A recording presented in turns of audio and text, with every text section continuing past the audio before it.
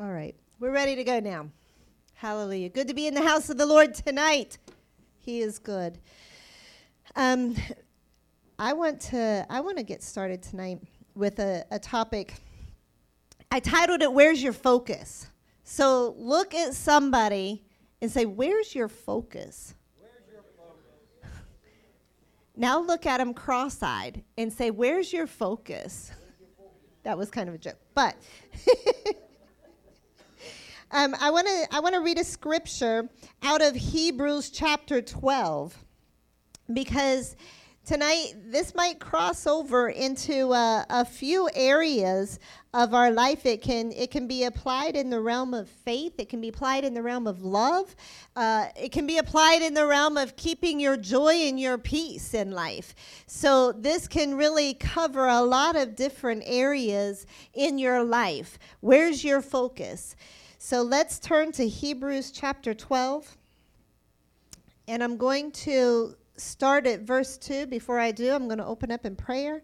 Father, I thank you for the word tonight. I thank you, Lord, that your word always is setting us free. It gives us truth. It gives us light. The entrance of your word brings light and revelation into our situation.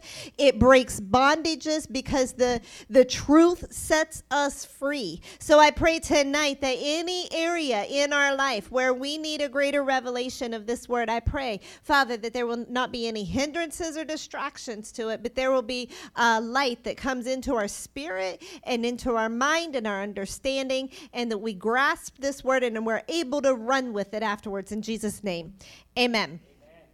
I want to read out of Hebrews chapter 12, but I'm going to read out of NLT because I liked this version tonight. Out of the NLT, verse 2. And it says, we do this by keeping our eyes on Jesus, the champion who initiates and perfects our faith. Now, you'll know that as the author and the finisher of our faith in most versions, or the author and the perfecter of our faith. Now, understand when it says perfecter or the finisher of our faith, you know, we think author, yes, he's the one that gives us that seed of faith in the very beginning when we get saved, right? We get that seed of faith. And we believe in Jesus Christ. He becomes our Savior. But then we start on a journey. We start on a process of being molded by Him, of being discipled in a journey of understanding the Word of God. He is the author and the finisher, or the perfecter, which means there's a continuous molding process that we go through. That's what that means. He's perfecting us in this journey. So He says to keep our eyes where? On Him, yeah. On Jesus, the author and the finisher of our faith. So if we have our eyes on Him, then we have our eyes on the one that started us and the one that's going to finish us, the one that's going to mold us, the one that's going to bring us through, the one that's teaching us along the way. Because if we get our eyes off track or off the mark, what happens? Has anybody been on a bicycle? And then you start looking. Where do you end up? Wherever you're looking, right? And you end up, in the bushes.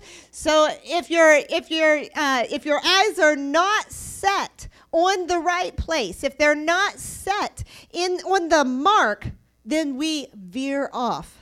And we end up in the wrong place. And we don't want to end up in the bushes with our walk in Christ. We want to end up where He wants us to be. He's the perfecter, the one that finishes us. So we want to have our eyes on Christ. When we have our eyes on Christ, then we'll respond to Him in the right way. If we don't, see, here's the trap of the enemy. When we get our eyes off of God, off of Jesus, then we start getting distracted by what people say or do, or the things that they might respond to us, and then all of a sudden our reaction changes based on their reaction. And then we start walking in the flesh and instead of in the spirit. So if we keep our eyes on the author and the finisher of our faith, then we'll be doing what we're supposed to be doing. And when I got an understanding of this in my life, and obviously we continue to walk this out all of our days. Like we're never done walking this out. But when I really truly got a good revelation of it, it gave me a lot of peace in my life. And it gave me a lot of release. Because what happens, if not, we try to gain control in areas that we don't have control in. We can't control everything in life. We can't control people. And the problem is when we try to control situations and people that are not our authority to control, but we try to control them or manipulate them or twist it or make it work out in our favor because we're stressed or have anxiety because we want that thing to work out for us, then we will develop a stress because, well, I need this person to do this. If this person doesn't do this, I'm not going to get that promotion. If they don't see this, I'm not going to get that thing. If they don't respond to me this way, then I'm not going to forgive. So all of these things are based upon the responses of people. And if we get our eyes off of Christ, then we put them on people or on ourselves. It's either one or the other. We'll put them on the other person and say, well, what are you going to do? Because based on what you do is how I'm going to respond. You hear? We'll base our response on what they do, rather than basing our response upon the word of God. Or we'll look at ourselves and say, but and get that victim mentality syndrome, that yeah, but I didn't get this, but poor me. And we'll feel sorry for ourselves that we didn't get what it is that we wanted, or we don't have maybe the same situation as someone else, and we'll play the victimhood instead of keeping our eyes on the author and the finisher of our faith. See, this whole thing is a faith walk. Everything that I'm going to be talking about has to do with faith. And we'll get into it a little deeper. But right after that, it says, we keep our eyes on Jesus. He's the author and the finisher of our faith. Because of the joy awaiting him, he endured the cross, disregarding its shame. Now he's seated in the place of honor beside God's throne, is the NLT version. The other version that I have says, consider him who endured such opposition from sinful men, so that you will not grow weary and lose heart. Sorry, I forgot the first part. Who for the joy of set before him endured the cross, scorning its shame, and sat down at the right hand of the throne of God. For the joy set before him, you know, the road he traveled there at the last end of his hours, we wouldn't look at that and call that a joyous road. But he wasn't looking at that road. What was he looking at? There was a moment in the garden, you know, and he was saying, Lord, if there's any way that this cup can pass, then let it be so. If there's any other way that this can be done, then let it be so. But when he knew that there wasn't, and he knew he had to walk this road, where were his eyes? All this time, where were his eyes? On his purpose, on what God had designed for him to do, his mission, his assignment. See, your assignment is attached to this very principle right here. Your assignment is attached to your eyes staying focused on the author and the finisher of your faith. Because if it's not, then you will get distracted from your purpose, and you'll get distracted by the things people say. What happened when Peter stepped in and he was trying to stop? Jesus, you don't know what you're talking about. Quit talking like that, Jesus. Those are bad seeds. You're sowing bad seeds. And he said, "Get behind me, Satan." Right? Because he was set there to try to pull him off course. And Jesus said, no, get behind me, Satan. I'm not going to listen to that voice, because the voice, the author and the finisher of my faith, is my heavenly Father, who has given me the purpose. I only do what I see him do. I only say what I hear him say. I only operate where he tells me to operate. So Jesus was looking at this, he said, I've got to keep my eyes on the purpose, on the assignment of what he told me to do. And it says enduring the cross. And he counted it all joy, just like we're supposed to count trials as all joy. Well, why does God say that? He's not saying, like, be thankful that, yes, I get to go through this painful experience. Hallelujah. No, he's saying, count it all joy, my brethren, because when you face trials of many kind, this is what's going to perfect you. This is what's going to mature you so you will lack nothing. He's maturing us. He's bringing us through the process so that we're not going to lack. So that in the end, we're going to be mature. Just like when we lift weights, what do? We get stronger, right? When we run so that we can grow in endurance. We can run a longer distance. Well, if we're never tried, just like what I preached last week, if we're never tried in anything, we don't know what our strength is. We don't know how far we can go. We don't know if can I make a mile? I don't know. Can I make 5 miles? I don't know. I've never even done a half a mile. Well, I probably can't make 5 miles then, right? So it's the trials and the tests build an endurance so that we can build our strength. And then when we look at that, because I used to run 5 miles, and I can't do that now nonstop. But I used to be able to, and I'd be like, yeah, I can do that. And I would get out there and I would run 5 miles because I ran 5 days, 6 days a week. But the thing is, that only happened through endurance. So if I was faced with that, then I knew I could do it because I had already been practicing.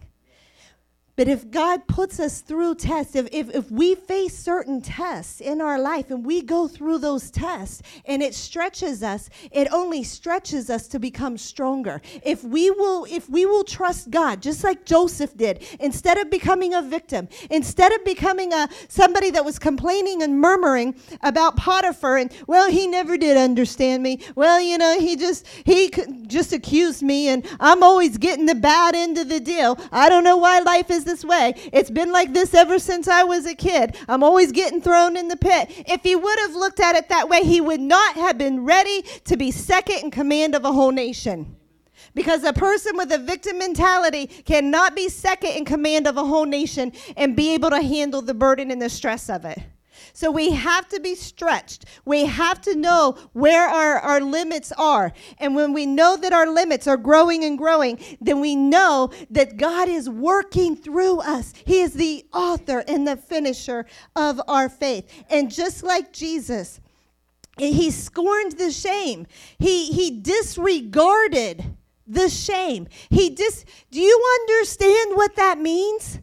There are times in life we go through things that we could be falsely accused of. There are times that people may say things about us. There are times that maybe people don't understand what we're going through. But we've got to keep, instead of reacting, we got to keep our eyes on the author and the finisher of our faith. Otherwise, we'll get distracted. We've got to keep our eye on our assignment, on our purpose, what we're designed to do.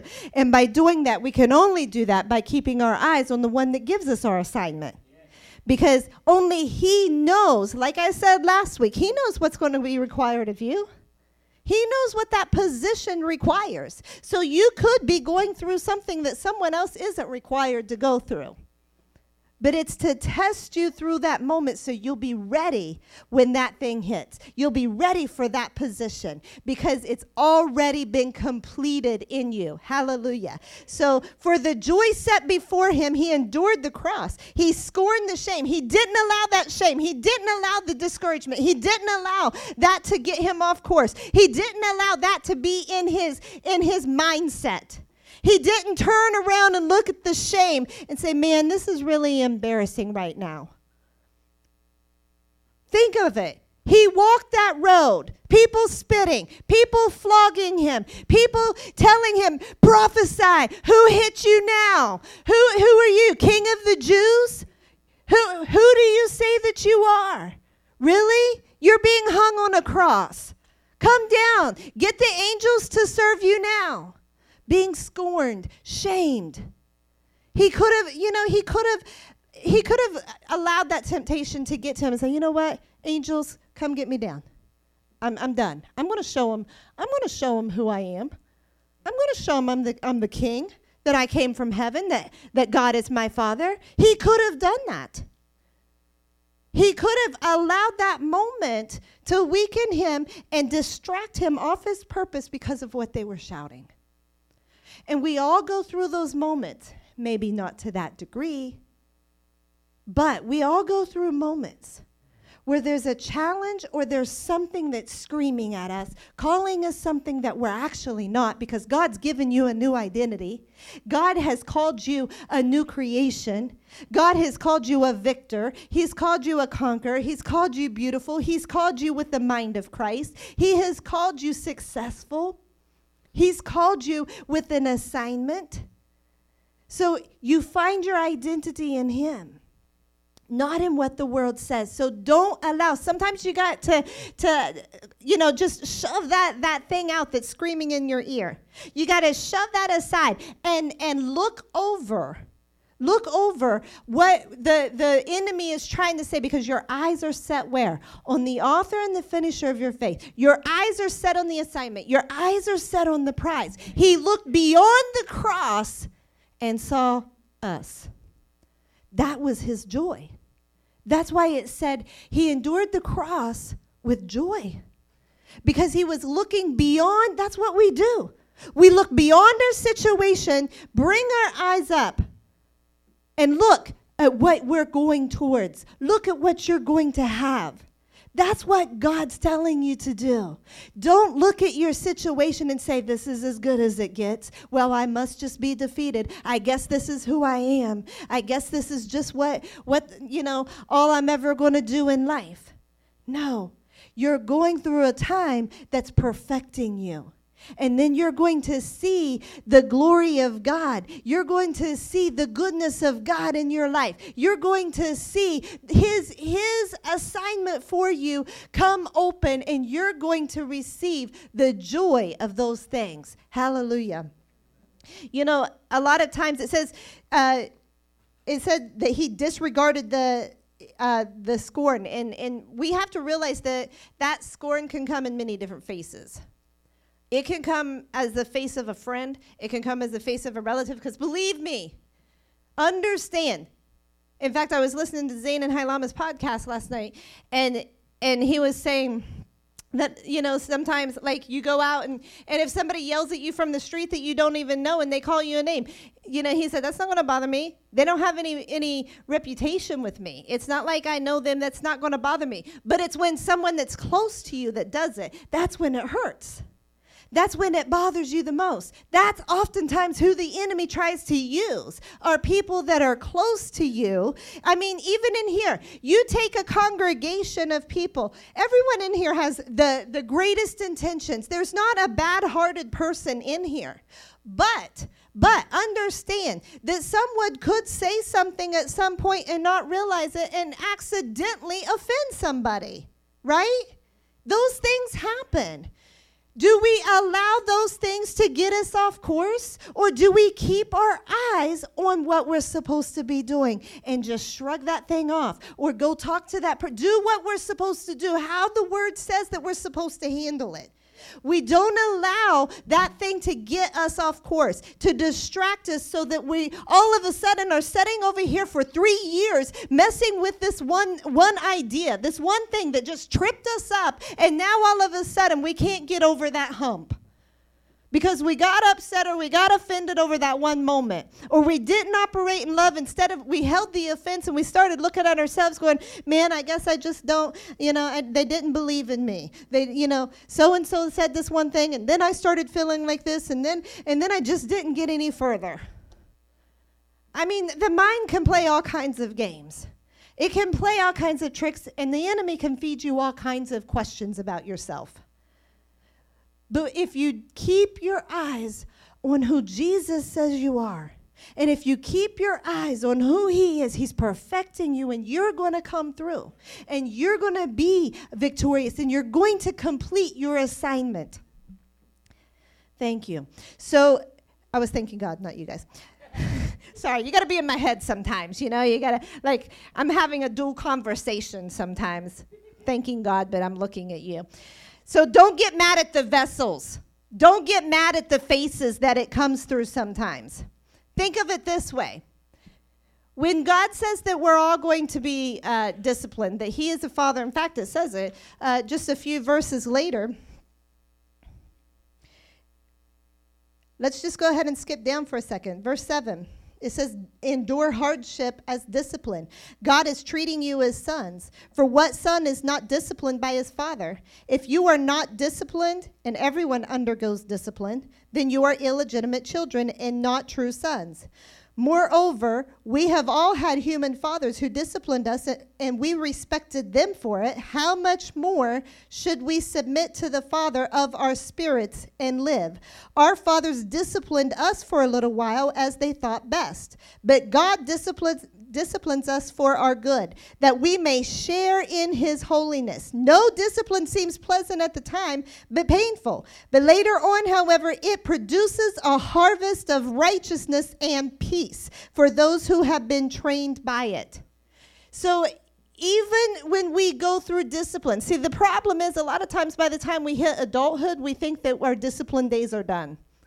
And we think, oh, I can do what I want. I'm 18. I'm done with that discipline stuff. Nobody needs to discipline me anymore. But the thing is, we should all have the heart of being disciplined. We should all have a heart of humbleness. We should all have a heart where we are receiving correction or being teachable through everything. And, you know, there are times that maybe, let me just give you a few examples.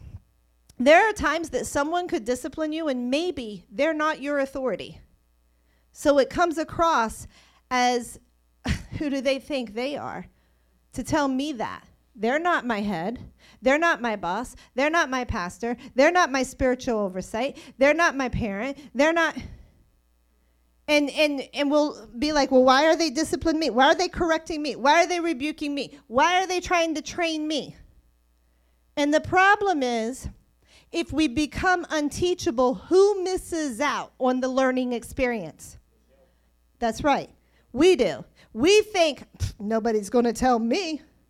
But the problem is, we're not hurting them. We're hurting ourselves because we just limited our growth. We just limited the finishing part, the perfecting part that Jesus can try to be teaching us at that moment.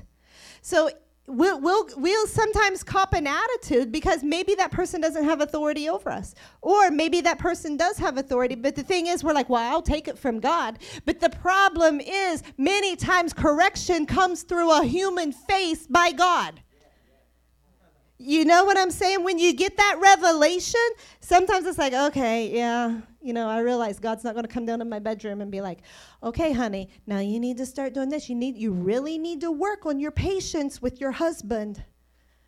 You know, he's not going to just come down and do that. Yes, he can speak to your spirit, but sometimes, sadly, we're human. We ignore it. And then all of a sudden, someone says something from the pulpit, or maybe a friend says something to us, and we don't want to take that because who's our friend? They don't have authority over my life, but maybe they're pointing out something. You see what I'm saying? And we won't receive the correction. And what if they said it in a nasty way? Well, you know, you never were one to be patient. You always were a little sassy. We could bite back because maybe they didn't say it very nice. Or, one thing I always told my kids, just because someone didn't say something nicely, or just because maybe the two of you were bickering, you still need to stop for a second and look at your part. Is what they said, was it true? Because no matter what, the goal is not to bite back at them. The goal is to be the best you can be. So if you're looking at yourself and saying, okay, is what they said true? No matter how they said it, is it something that can benefit me? Is it something that can make me be better? Is it something that can grow me and make me into a better person? And see, the thing is, a lot of times we don't want to allow that freedom into our lives of someone else telling us that because that means they won. You know what I'm saying? We think, well, that means they just won that. No, they didn't win. You're actually being a humble person by rising above their attitude. Maybe they weren't even having an attitude. Maybe they were being loving and you just got prideful. So we have to realize we're hurting ourselves if we choose to bite back or choose to get hard-hearted or choose not to operate with a graceful heart ourselves.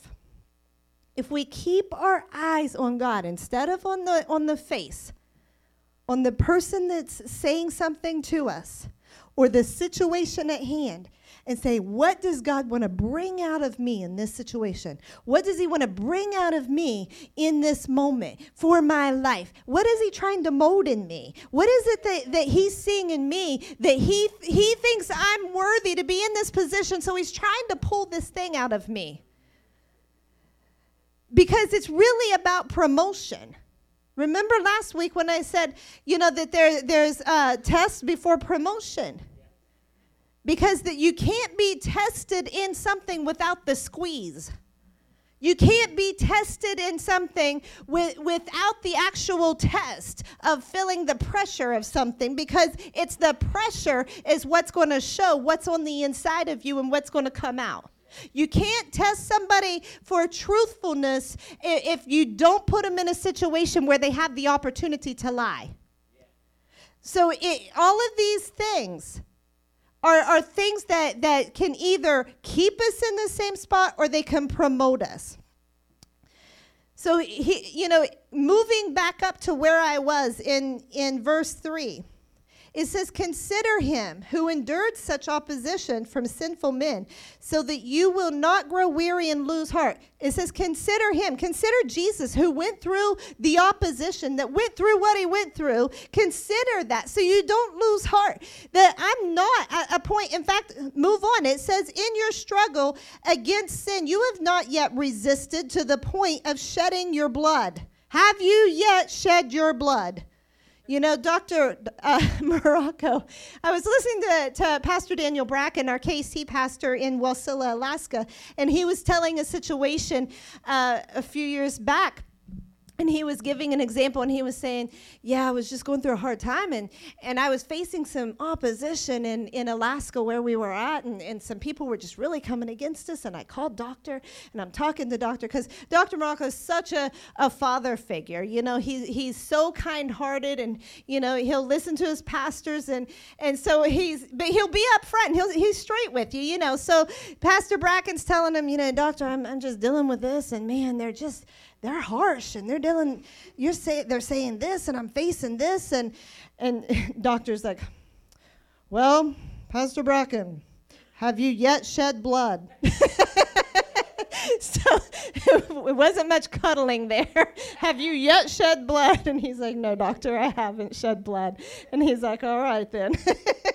So when we think about our situation, sometimes it's really not as bad as what we think in comparison to the thing that Jesus went through for us, so that we could be redeemed, so that we could be set free, so that our sins could be completely washed away and we could be white as snow, so that we could be free and delivered from all the oppression and all the affliction that the enemy tries to put on us. And we look at our situation and say, you know what? I've had my eyes on the person and on their reaction, on their response, instead of on the author and the finisher of my faith. Because really think about it. Any situation that you're going through, in that moment, when it just really, that person, they said this, where are you looking? At the person. Right? You're looking at their response. You're looking at how they're treating you. And what is that? That it's an element of self-defense, or it's an element of you trying to protect yourself or pride. And I'm not saying don't or to put yourself in a continual position of being abused or afflicted by someone that maybe isn't a nice person. I'm not saying just, continue to be around them, continue to go around them all the time. In fact, there was a situation one time, Zane was working for somebody that was not nice. This guy was not nice. And, of course, Zane was young. He was, 16, 17 at the time. So he was still very impressionable, from an older person that's his employer or his boss. And I got to a point, I'm like, I don't want you working for this guy because he is a jerk. He is not nice, and he's the things he's saying to you is nasty. Like he's not being kind at all. And so, anyways, Zane ended up moving on quickly from that position. But at that age, I was like, I don't want you to continue to have to listen to that every day. The words that's coming out of his mouth are not. They're very condescending. They're put downs, and you don't need to hear that about you every single day. So in situations like that, I'm not saying don't protect yourself. I'm not saying just put up with it and continue. If you can move out of a situation, then move out of the situation. Like, be in the best situation you can be in. But there are times in life where we have to realize, like, okay, that person, it's not like I have to, live with that person, or it's not like I'm dealing with this all the time, or, this was a one-time thing, or maybe I misunderstood. Maybe I'm easily offended over something that I shouldn't have gotten offended over. Maybe I just need to get my eyes on God and continue to do what I'm doing and shrug that thing off and not allow it to play games in my head. Because we can allow our minds to also be a playground for the enemy. And if we do that, that becomes a seed in our thoughts, and it becomes something that gets planted in our hearts. Because I'm telling you, there's people that's had seeds planted in their hearts for 20 years that it's become a very rooted, unforgiving issue in their life. So he says, keep your eyes on Jesus so you won't grow weary. So you won't grow weary, because now when you're focused on the right thing, then you're going to have your focus right. You're not going to get weary. So even through that, I was thinking just over a couple of just normal everyday examples. One time, Zane was, when we first moved to, sorry, I'm using you a lot tonight, Zane. But when we moved to Hawaii, Zane got in a situation because he was so kind-hearted, and he got along with everybody. And when we moved from here, he had wonderful friends. They were all godly friends. They held each other accountable. They were a wonderful example to each other. And then all of a sudden, boom, he's put into a situation where he's like one of the few white kids in the city, in the town of Hana. And, in a small town, guess what? You're not just easily accepted right off the bat.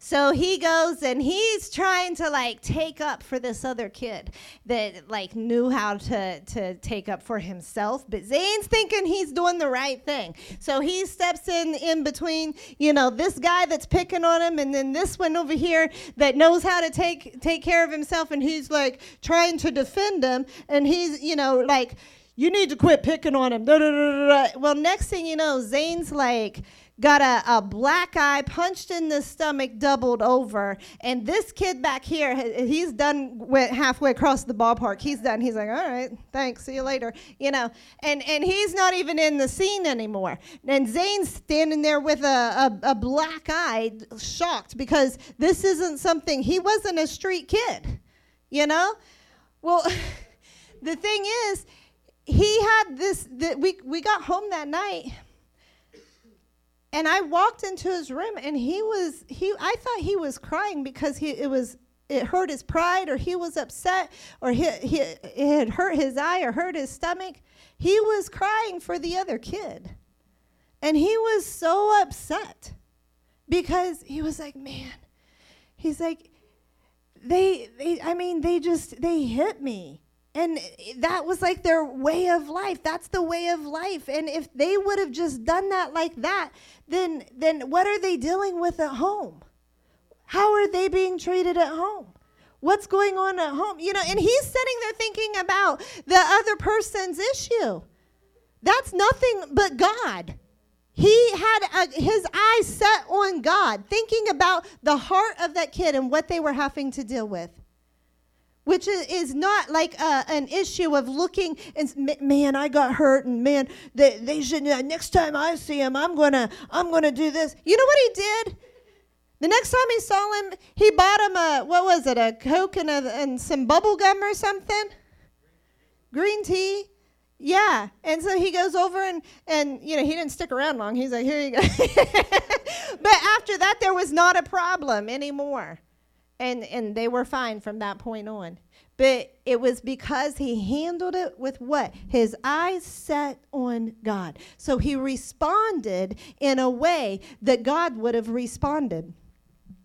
What's another example? You think of tithing is a good example. What happens if, for instance, the church, spends money on, let's say, playground equipment or something, and somebody that's a tither, they get upset because they think, well, the church should have spent money on this instead. And I'm just not giving my money there anymore. The problem is, now all of a sudden, where's your eyes? It's not on your covenant with God. It's not on God anymore. See, when we give our tithe, who are we giving it to? God. It has nothing to do with the pastor.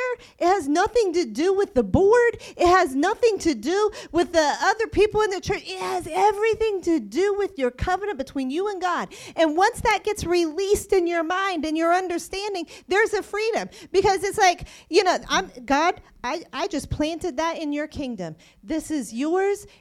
Hands off. I don't care what they do. Because it's not my problem. It's not my issue. I already received the blessing of God. Because why? Because I was obedient to God. It has nothing to do what they do with it. The problem is people want to control, and they actually can bring themselves to a position where they put themselves in a place where they're not going to receive blessing because they're still trying to manipulate and control. And that's what all of this has to do with, is releasing yourself from the control, from the anxiety, and from the stress of situations, and being able to walk away and just say, you know what? I can't control that person. I can't determine their life as much. These are things that oftentimes we can stress and worry about. Man, if this person would just do this, their life would be so much better. Man, if this person would just listen to me about this. Oh, I tried to give them advice and they didn't listen. Quit. Don't worry about it. You live your life. You be responsible for you. You do what God tells you to do. And shrug things off for other people. If they want to listen and if they want to come and get advice, they will. But don't get stressed and trying to make everybody's life. I used to be one of those. And that's why I said when I learned to just let go and do my thing and not get stressed about whether or not somebody was doing this or whether they followed this advice or whether or not, I could try to work this out or, like people that are matchmakers on my lands. I've never been a matchmaker. Don't want to be. That just sounds stressful to me because they're trying to take this person and trying to take this person. I think they would be a wonderful couple, and you should call her, and I'm going to get their number for you, and they're over here, and then if it doesn't work out, then they're trying to, make it work, and they're trying to, and it's just just let people live their life. It's not yours you have your life. You've got one to live. Live yours and let other people live theirs. And if they mess up and they miss something, that's okay. It's not on you. And when you learn to just release that and not feel like you have to be in control or stressed about things that don't pertain to you. And the problem is they don't pertain to you, but you think that they do. But just realize, not everything pertains to you.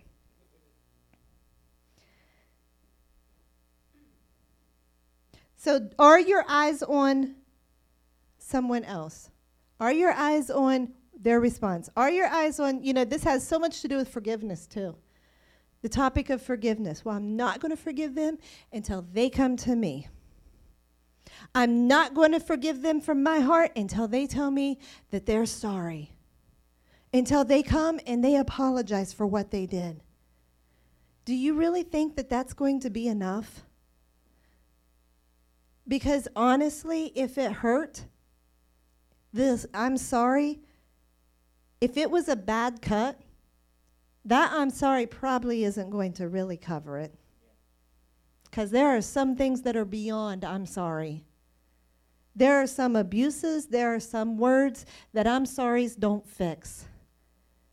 So the thing is, whether they say I'm sorry or not, are you willing to forgive? Are you willing to let it go? Are you willing to say, I give it to God? Because what does God say? He says, I will avenge, saith the Lord. When we realize that we leave things in God's hands because he's going to deal with it better than what we would ever know how to deal with that person's heart. We think that we know how to get at people, don't we? We push buttons and we think, well, this will teach them, and this, I'm going to say this and that'll get them, But the problem is we're looking at it from a very carnal mindset. We're looking at it from a mindset of ourself. I want to hurt the way they hurt me. I want to make them understand what I felt. And the problem with that is we're not looking to change their heart. We're not looking to turn them towards Jesus. We're looking for them to feel the way we felt. We got to let God deal with people. No matter what they say about us, no matter what they do, no matter what, you know what I'm saying? There's a point in time where we got to take it to God and say, God, I release this person to you. They're in your hands. And I release it and I forgive. I forgive. And there are conversations that we have to have like that for us to be healed. Because until that happens, there will always be, it'll be like a grater that goes across that heart every time that topic comes up, or every time they're around, or every time, any kind of tension is created. So we have to be willing to forgive. We have to be willing to keep our eyes on God and say, God, I know you've got to fix that, because there is no way what I say or what I do that's going to make them turn towards you. Because ultimately that should be our goal, is to turn people towards God. And sometimes that means hands off on your part. You may never get the apology that you wanted. You may never get the compassion that you wanted from them. You may never get the love that you desired from them. Honestly, because there are some situations that's beyond that point. There are some people in our life that have done passed away, and they can't do anything about that now. But you're still dealing with the hurt of it. So we have to be in a position to where we realize that learning through that, releasing that, giving it to God, allowing him to heal us is the only thing that's going to grow us and mature us so that we are not lacking anything. Eyes off the person, onto Jesus Christ. Eyes on Jesus. He's the only one that knows how to heal you. No one can heal an inner hurt like Jesus can. No one. No one person. There will never be enough that they can do. Even just thinking about some of these things, the fruits of the Spirit, love, joy, peace, patience, kindness, goodness, gentleness, self-control, all these things. These take faith. Do you know why they take faith? Because when we exercise all of these things, when we exercise the fruits of the Spirit, take, for instance, patience or peace. You can only hold your peace if you know I will keep them in perfect peace whose mind is stayed on me, Jesus, God, right? If their mind is stayed on him. Well, the only way we can have peace in our life is if we know and trust and believe that God is going to intervene in our situation and it's all going to be okay. That's the only way we can have peace. That's the whole thing that this has to do with. Otherwise, we're trying to get in there and we're trying to make this work and we're trying to say this and we're trying to throw this in there and we're trying to finagle the whole situation so it works out in our favor. And the thing is, that's the reason why we're so not peaceful and not joyful, because we're trying to make it work instead of trusting God. And that takes what? Faith. So the patience, the gentleness, even the kindness in that situation, what did that take? That took faith. That took faith that God's got to work on that family. That took faith. That, man, I have such a compassion and a heart for them because I know what Jesus does for me. I know the love he has given to me. I want this person to experience it too. So God, and he prayed that night for that kid. That's what we did. We prayed for him. You know, even as adults, that's still what we do. We still pray for people. Even when they hurt us, we pray for people. And we will, in our family, we do not allow the hurt to stay. What I mean by that is we don't cater to that. We don't cater to the well, let's just nurse that grudge. Let's just talk about them. Let's just, yeah, you know what else they did? And yeah, you know, can you believe that? And no. You release it and we pray. I mean, our staff, our team, they've heard us time and time before because they've been with us through things. When people have said things, when they've talked about us, when they've talked about them, when people have left, when they've gotten mad, when things have happened, whatever it is, what have we always said? We pray for them. We pray for them. And there's been times we've gathered. Come on, guys, let's pray for them. Let's pray for their heart. Let's pray that they'll respond to God. Let's pray that they will that there's a breakthrough with them, that they will come to God and know God. Because ultimately, there's nothing that I can do or say that's ever going to be enough.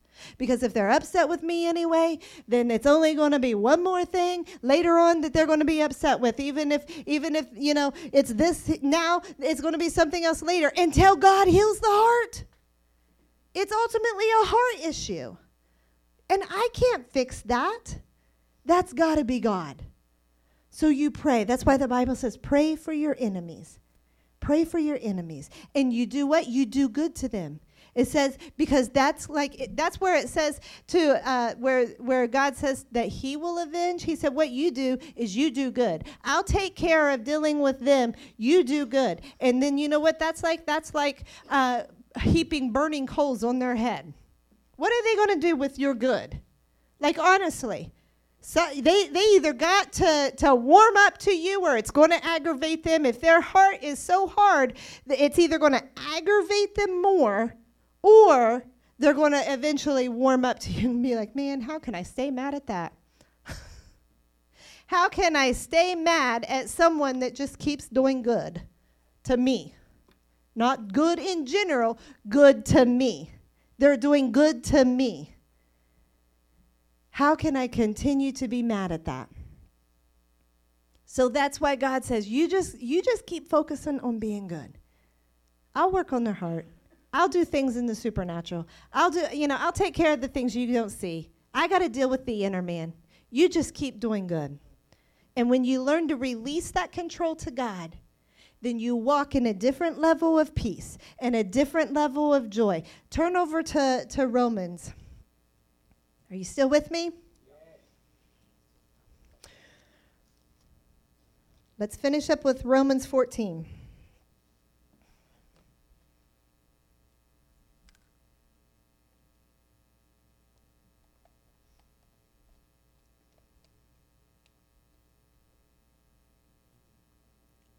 Man, I'd like to go through this whole chapter. There's a lot of good stuff in Romans 14.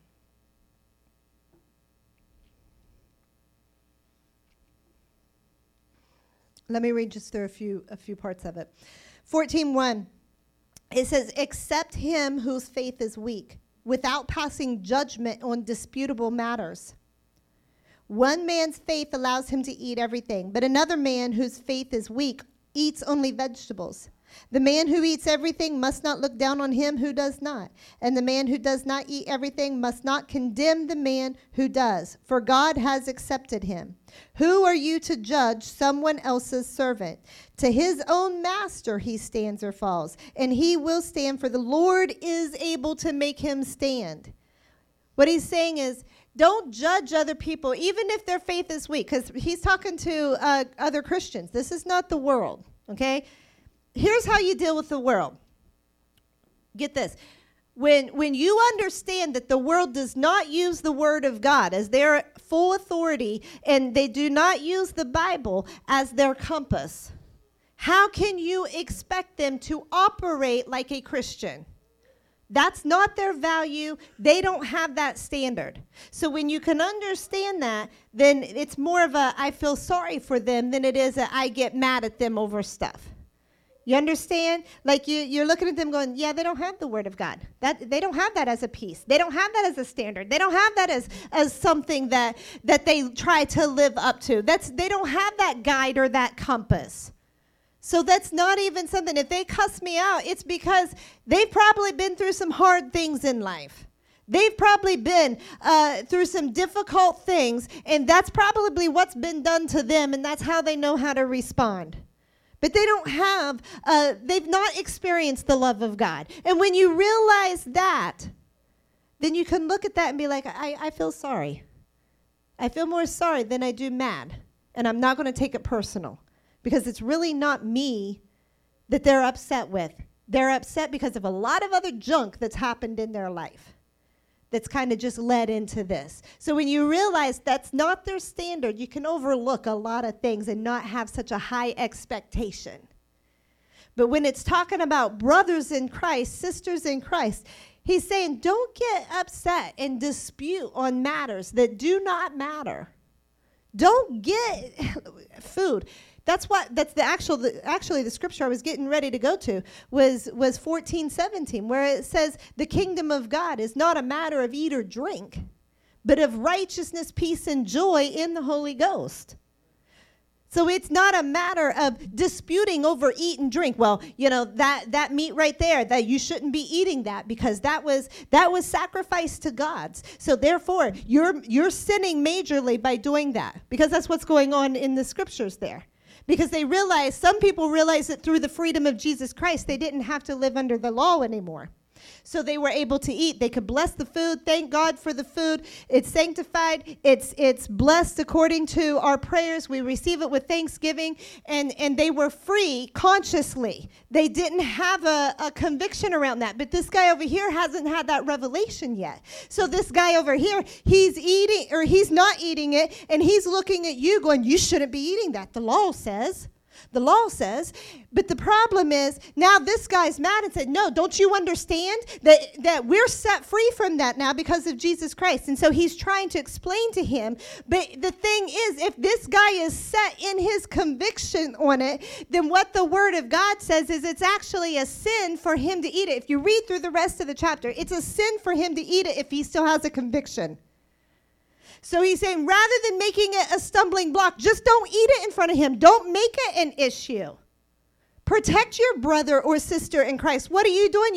You're shoving your stuff aside to actually love him. You put your freedom aside knowing that you're okay if you eat it because you're not under the law. That you know that it's redeemed by Jesus Christ. So you're okay, and you don't have a conviction around it, but this guy still has a conviction. So it's actually a sin, it says, for him to go against his conviction. Thinking about it, there are some things that if we have a conviction about, how does that conviction eat away when we do something wrong? It really bothers us, right? So you're actually bringing someone into that conviction, and then because they don't have the revelation, they don't have the truth yet. So up here, there is no freedom from that. So they're walking in a conviction that you just helped them go into because you pressured them at that point. So he's saying rather than making it an issue, just you shove it aside for today. Don't try to sit there and argue your point. Don't make it an issue. We've probably all been in conversations where we argue over something out of the Word of God. Even just singing that song tonight, I was imagining in my head, somebody probably, that would be prime opportunity right there for a religious person. Well, what does that mean? Well, that doesn't give glory to God. You know what I'm saying? And they make an issue over that. Well, what's that? Well, what's that? What's that supposed to mean? Well, is that beneficial? You know what I'm saying? If it's coming from the heart, what do you think God's happy with? Do you think he's happy with the fact that you're sitting there dissecting the thing? Or do you think he's happy with the hallelujah that comes from the heart of the person and the love and the compassion that people are honoring God with? And they're saying, God, we love you so much. Hallelujah. I don't care how it comes out of my mouth. It may come out as a A-O-A-ah. Or it may come out as a ha ha ha, or it may come out, it doesn't matter. If it's for God and you're giving it to him, it's between you and him. Has nothing to do with somebody else. And that's when it becomes religious, because now somebody else is trying to control you, or they're trying to control someone else, and they're sitting there instead of what? Their eyes are not on God. Where are they at? They're on you. So what are they doing? They're not pressing in. They're not giving nothing to God. Why? Because they're sitting there watching you going, ayo, ayo, ah. Well, what's that mean? I saw Angela doing that. And it doesn't, she's in bondage. She's doing that thing. That's wrong. No. That's why when we come in, we focus on God. That's our goal. That's why freedom. In God, there's freedom. In God, there's liberty. In God, that we can express ourselves. It's not about judgment. That's what he's saying there. We walk in love, not judgment. Because what's he say? He said, you are not my servant. You are not my servant. You're God's servant, not my servant. You're God's servant, not my servant. You understand? I'm not to judge. Now understand, I can be a pastor, yes, and I can pastor the flock, and I can have conversations and say, hey, I'm worried about you. I'm noticing these things going on in your life. Well, when you put yourself into the care of a shepherd, you're putting yourself there. You're putting yourself there to be shepherded. Understand that. But I'm not going to go somewhere else and shepherd someone else's flock. I'm not going to go to some other church and say, you know what, I think you got a problem, and I want to counsel you. No, that's not my sheep.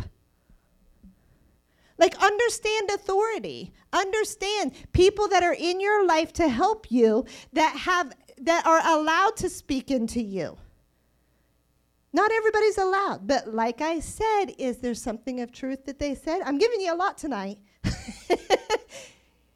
You just have to use like common sense and keep your eyes on God.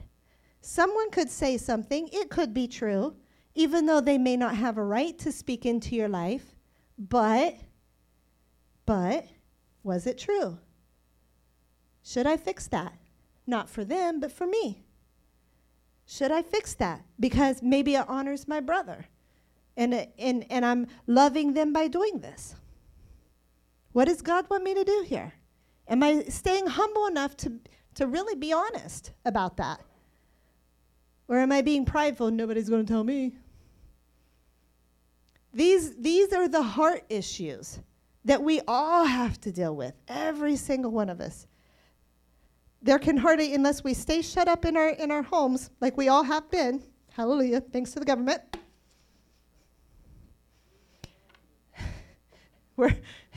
We're all let out of our cages, out to the pasture now, you know.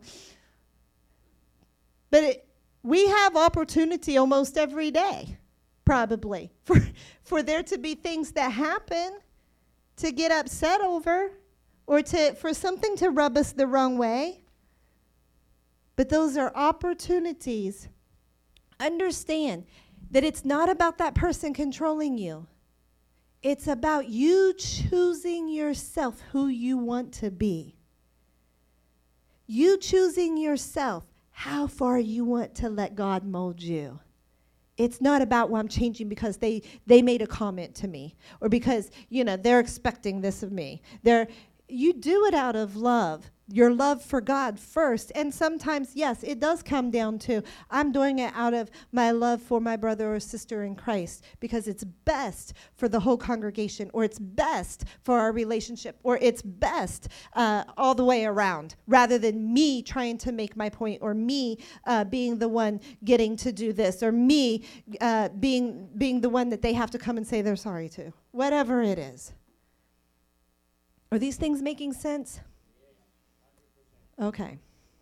Because this was more of a teaching on just really walking in true peace, walking in true joy, walking in true righteousness. Just like it says, the kingdom of God is righteousness, peace, and joy in the Holy Spirit. In the Holy Spirit. When we walk in righteousness, we are walking in right standing with God. We're doing it because we want to be in right standing with him. And it brings us peace and it brings us joy when we can just walk through life and realize and know, like, I don't have to control that. I don't have to manipulate that. I don't have to try to maneuver or make this work. I'm going to trust God. And he is the author and the finisher of my faith. He's the perfecter of my faith. Hallelujah. All right. Let's close in prayer. Father, I thank you for your word. I thank you, Lord, for the freedom that you give us. Because it's by freedom, it's for freedom that you set us free. You just for the simple fact that you want us to be free. Because of your love for us, because you don't want us in chains of bondage, of being unpeaceful or being broken or being just trying to manipulate or using the enemy's tactics to try to get our way with things. But Father, you've called us to walk in peace and joy and righteousness. And Lord, we determine today that that's what we're going to do. That's what we're going to be. We are choosing, Father, to be the best that we can be for you and as well for us, because you are the author of the very seed of faith that's planted on the inside of us, and we desire for that to come to full completion so that in the end we will hear, well done, that good and faithful servant, enter into the kingdom of God. So Father, that is our desire. Our desire is to hear you being pleased with us, for our eyes to be set on you at all times. In Jesus' mighty name we pray. Amen.